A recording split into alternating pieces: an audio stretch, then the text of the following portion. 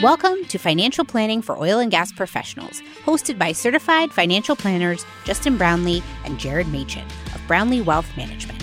The only podcast dedicated to those of you in the oil and gas profession to help you optimize investments, lower future taxes, and grow your wealth.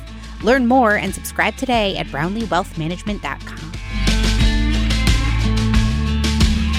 Welcome back to another episode of FPOG, Financial Planning for Oil and Gas Professionals. This week on the podcast, we're talking about investing in politics. Wow. Talk about a loaded gun. Talk about a potential minefield. Anytime you use the word politics today, everybody tenses up a little bit. But this conversation, it's really just going to be about the data and evidence. What does it say about historical performance, and if political party impacts that at the presidential level, congressional level, and kind of just take a view of long-term investing. And spoiler alert, it doesn't make a big impact. So we're going to also talk about why that is. Justin, what would you add?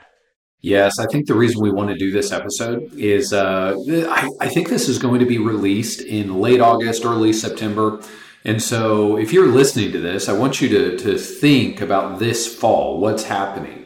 We have midterms, and so it's going to be a crisp, beautiful fall afternoon on a Saturday. You're going to be watching your favorite college football team. They are going to be driving for a big score, and they are going to not convert a key third down. You're going to be a little bit upset about it. It's going to go to commercials, and you are going to get inundated with 2 minutes straight of political ad commercials. Most of those ads are going to be geared, whether it's either side, it's going to be geared to make you a little bit fearful and try to get you to act a certain way. It's critical that we talk about this now because it's easy to think that if this politician or this party or this whatever the case is, if it gets elected, then your portfolio might suffer. And we want to provide a very staunch amount of evidence and data that helps you think past the noise. And in many cases, just like Jared, just like you said, that's just not true. And so if you are able to, this is a great episode to watch on YouTube. We're going to have a lot of resources, or just go to our website page for this podcast. We'll have those resources posted, but a lot of great data.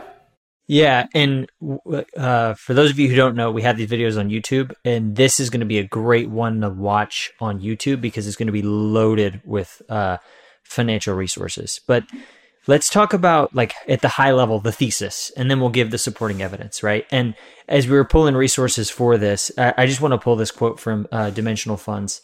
It's so great. Shareholders are investing in companies, not a political party. And companies focused on serving their customers and helping their business grow, regardless of who is in the White House, right? I love that because that perfectly summarizes kind of like why who is in office, whether it's in the White House or in Congress, doesn't really impact investing over the long term, right? And it's for that fundamental reason that companies are responsible to shareholders, and they're going to kind of continue to find a way to innovate. Justin, you and I were talking about before this. This is like a good analogy for this. We love a good analogy. It's like sports betting based on who is refereeing the game. It matters, right? Because it could impact the speed of the game, but eventually the better team wins, right? And it's such a small purview into impact and talent and skill, right? So it's this isolated variable that doesn't have this just a super incomplete picture, right? Of the whole deal. So kind of like setting it up to why that is, right? That's why. Because even if you pick somebody in office, that's the cause. The effect is these businesses will continue to innovate. They'll continue to adjust to the rules, the economic environment, all that, right? Because they have an incentive to do so. So I love that quote, but shareholders are investing in companies, not a political party. So it really is like sports betting, but you're betting based on who's refereeing the game. It's one factor, but there's just so many other factors. Yeah, that's exactly right. So I think that the best way to parse this out is we'll take the higher level view of talking about the long term and maybe how geopolitical longer term presidential time horizon takes into a factor. And then we'll also talk about the shorter term of like, okay, you've made the case for longer term investing making sense, but okay, what happens in election years, both congressional and presidential? Does that, is there a short term trade opportunity or arbitrage to be had? So let's start with long term first. I love that. So when we think about long-term movements in the market, there's been so many different geopolitical things that have happened, both and you could say political events or actions that have taken place in the U.S. as well as abroad. And you could back up 50 years and see things that if you turn on the news live while they're happening, you're going to think that, hey, the sky is falling. This is horrible. And so this first resource that we're going to share, markets have rewarded discipline, the growth of $1 in the world stock market, net dividends since 1970. This resource is really neat because you can zoom in and you can see, wow, the Arab oil embargo, what happened to oil prices in the mid 70s. And pretty incredible to think about 1980, 1979. That famous Business Week magazine headline in the cover of the magazine said, "The Death of Equities." So stocks had such a terrible 12-year run in a whole lot of difficult geopolitical events happened before that magazine cover. And they come on and boldly predict, hey, stocks are dead. And they do this in 1979. But I want to point that out as kind of a big marker because, Jared, I mean, look at this. After they predicted the death of equities, look how many horrible things happened in the global economies as well as global geopolitical events. It is amazing how many bad things happened after they predicted this. And it ended up, obviously being just about the worst prediction of all time. And it's funny because if this doesn't impact, if this doesn't get in the way of long-term investors, how could politics, right? Because if you think about who actually has more, what would have a more of an outsized impact on gross domestic product, on unemployment, these seismic shocks of Y2K, tech bubble bursting, right? Things that a lot less people have control over.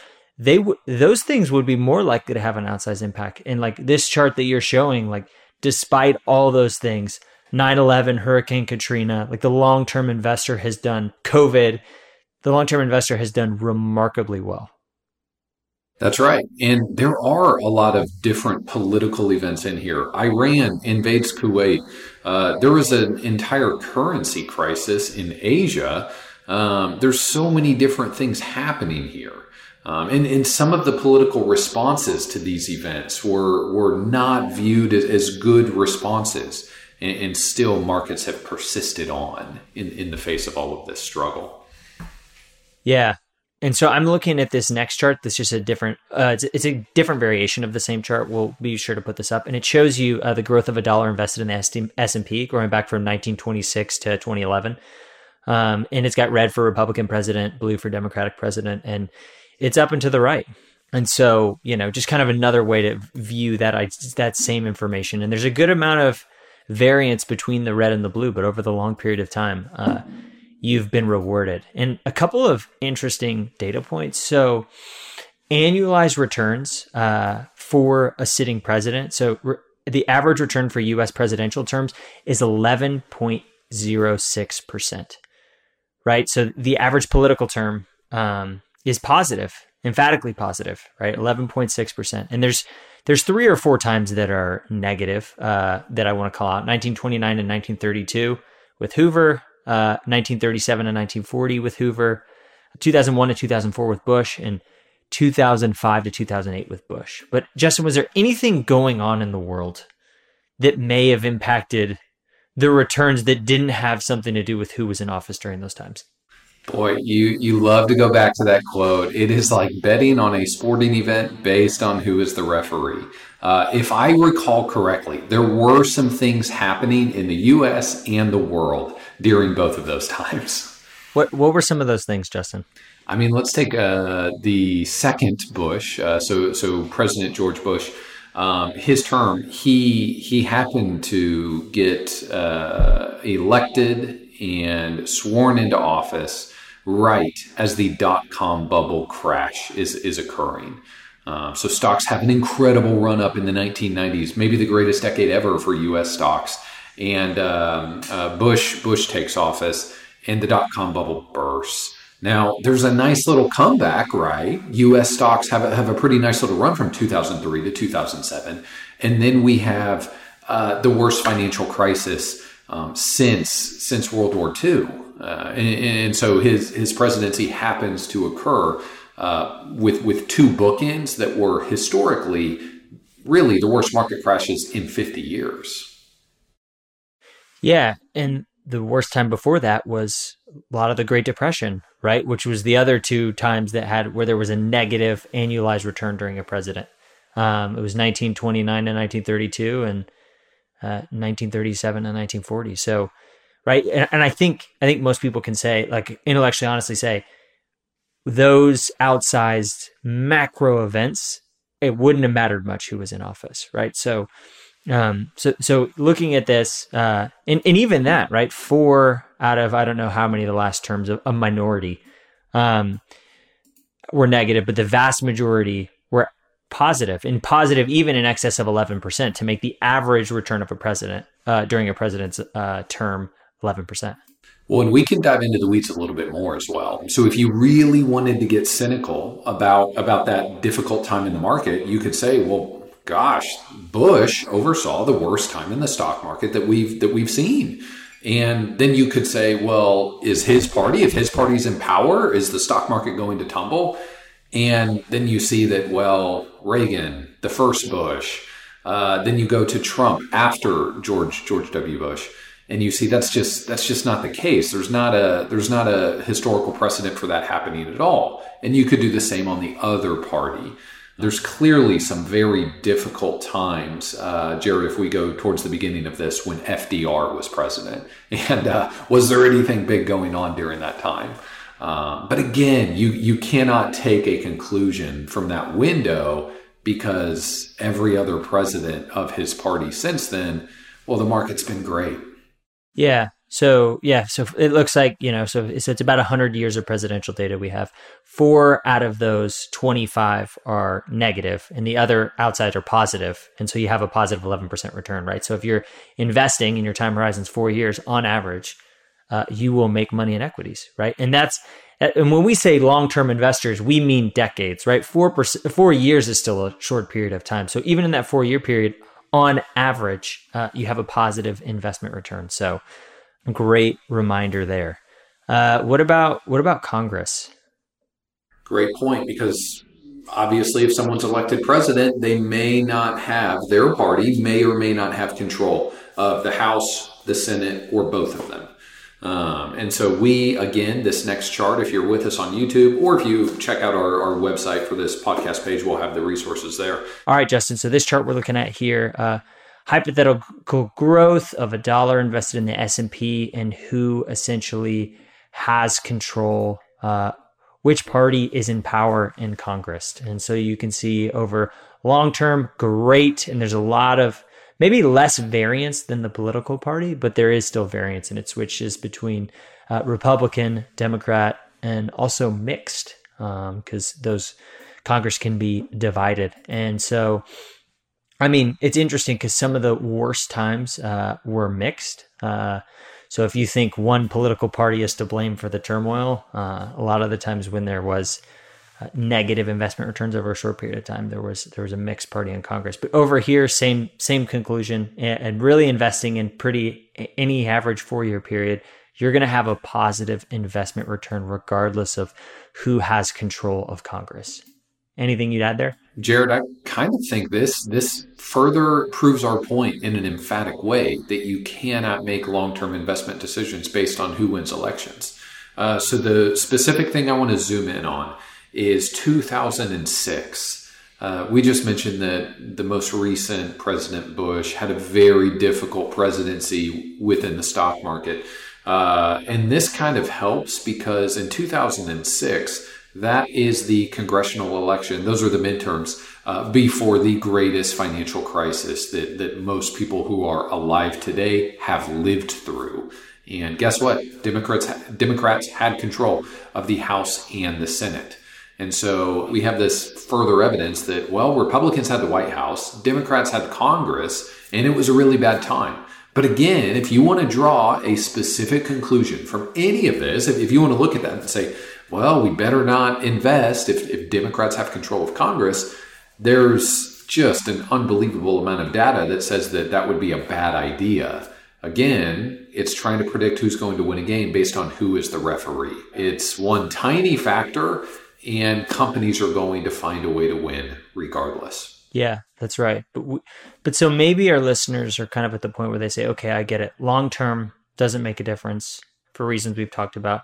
But what about short term? Is there a short term trade or opportunity that could be advantaged of, right? Because there's, I would say, seemingly more instability or not instability, but that's too strong of a word, uncertainty in transition years. So going back to 1928, we have S&P returns. We'll throw this chart up. So the average return during a U.S. election year is 11.57%. And the average return in the year subsequent to an election, so the year following an election, is 10.67%. So a couple interesting things to me that sticks out is one, both of those returns are positive, right? So on average, over a really long period of time, you're making money in an election year and the year following an election year. But interestingly, I would think it was the other way. The return during a U.S. election year is actually slightly higher than subsequent to an election year. And I don't know why that is. But that doesn't really change how you tactically position your portfolio, because both of those years have positive returns, but kind of an interesting little anecdote there. I think that's a great point. And I think we can also look at a pretty interesting recent election in 2016. A lot of polls and predictions were proved wrong when Trump did win the 2016 election. And Jared, what happened immediately after that? What happened in the futures markets the night that the election was announced? It crashed, right? Because that was the outlier outcome, right? Wall Street is a forward-looking machine. And when they got the future wrong, they panicked. But then what happened, Justin? Amazingly, over the next, say, 2 weeks, the market just exploded upward. So we have, let's say 7, 8 p.m. Central Time is when it became pretty obvious that Trump was going to win the election. A few hours later, futures crash. But then the complete opposite thing happens in the next 10 business days, the next 10 trading days. And so it's just an emphatic lesson again that this is one piece of the puzzle, but there are so many moving factors.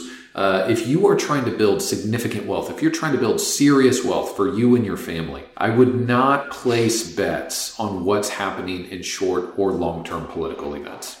Yeah, that's right. And honestly, if I think about in my history, when I've fielded questions from clients, a lot of it is at the onset of transition or a potential change of power, right? But the data says, on average that year, really, slightly above average for S&P for performance. So it's definitely a year you want to remain invested, regardless of which side of the political aisle you are on. And I fielded a question from both sides of that aisle. So, but Justin, we can go even more granular than that, right? What about the month? And I love how DFA does this. All of these resources are DFA. So we got to give massive credit to Dimensional Fund Advisors, who we've talked about regularly on the podcast. But it looks at monthly returns of the election month. And it says the monthly market return, and it shows the distribution of all the months going back from 1926. And the monthly return, it doesn't really follow a discernible pattern, whether a Republican wins or a Democrat wins. And it falls in the normal distribution of outcomes. And there's far too much going on in this chart for me to try to explain it, but just another reiteration. So you want to remain invested over the long term. Typically years that a new president's elected and the year following are positive, but even in the month, there's not a meaningful dispersion that's statistically different from the normal range of outcomes for stock returns. So it's not a thing you can time in the month, in the day, in the year, or even in the term, right? It's looking at the data, it really makes sense over all of those time periods to be a long-term investor. That's right. And I will give one caveat, or if you are someone who adamantly thinks that politics are going to control the markets, I will give you one small nugget. The one thing that could potentially have a role is when tax policy affects corporate tax rates. If you think about the stock market, we like to say that you're not investing in a casino. The stock market is an opportunity to buy the greatest companies in the world and partake in their future revenues. So certainly, if you have a corporate tax rate, that is going to play a role in future expected earnings. But even then, I would be very careful. There was a big run-up, a 10% run-up in, Jared, was it December of 2017 when the new tax policy was enacted that did lower corporate tax rates a little bit. But even then, that is not something that you would just dynamically move your entire portfolio for. Not even close. Yeah, and here's the thing, right? Like time in the market's more important than timing the market. Like even if that was a meaningful variable, like how do you position a portfolio in light of that? Because you don't know when the legislation is going to get presented. You don't know when it's going to actually pass and when it's going to be enacted, and all of the compromises and various things that are right. So like even if you could statistically prove that was meaningfully connected, it's not an actionable investment strategy unless you want to become essentially a political news correspondent, which, part of the reason why you invest is so that your money can work for you. So you're freed up to do the things you enjoy, right? So even if you make the concession you're talking about, Justin, like even if that's hypothetically true, what are you supposed to do with that? That's not, really counterproductive. That's an excellent point. So many factors go into it. And then you have to determine what is the response going to be from those factors. And then you have to determine, so maybe you know what the response will be. You need to know exactly when that response is going to happen. And then you need to know when the response from that occurrence taking place is going to stop being a factor. It's a ridiculous game, and it mostly is noise to the long-term wealth accumulator. Yep. And then the other thing you would need to know is how much of that was baked in versus how much of that was a surprise, right? So that really, is a great point. It's just a convoluted circle. But to take it all the way back, right? We're long-term investors. It's a really practical investment strategy because it, frees you up to not get sucked into things like this and make irrational decisions. But we believe in long-term investing. Evidence supports, regardless of what political party, because those aren't the people day in and day out working to add value in the marketplace, right? There is a place for legislation and laws, but where, we own companies that are earning and producing and have an economic incentive to do that. And we believe they're economically incentivized to do that regardless of which political party is in power. That's right. And as registered investment advisors, we have an obligation to serve the clients who entrust their wealth to us. And that means not getting in the weeds of anything political, because it can be devastating to your long-term wealth if you make short-term bets and you're not right. And two, right, like following the data and evidence, right? Taking our emotion out of it. What does the data and evidence say? Like if we looked at the data and evidence and it said something completely different, then if it said political party did matter, we would need to consider that in how we allocate portfolios, right? So, we're just continue to be globally diversified, follow the data and evidence as it continues to grow and evolve, and try to remain level-headed long-term investors. If you have any questions on this or really any ideas for future episodes, don't forget to email us, podcast@brownleewealthmanagement.com. We love hearing from you, feedback on the podcast, the format, future potential guests. All of it is welcome and encouraged. Thanks. We'll see you next time. Thanks for listening to this episode of the podcast. You can subscribe or connect with us at brownleewealthmanagement.com. Or send ideas for future episodes to podcast@brownleewealthmanagement.com. Thanks, and we'll see you next time.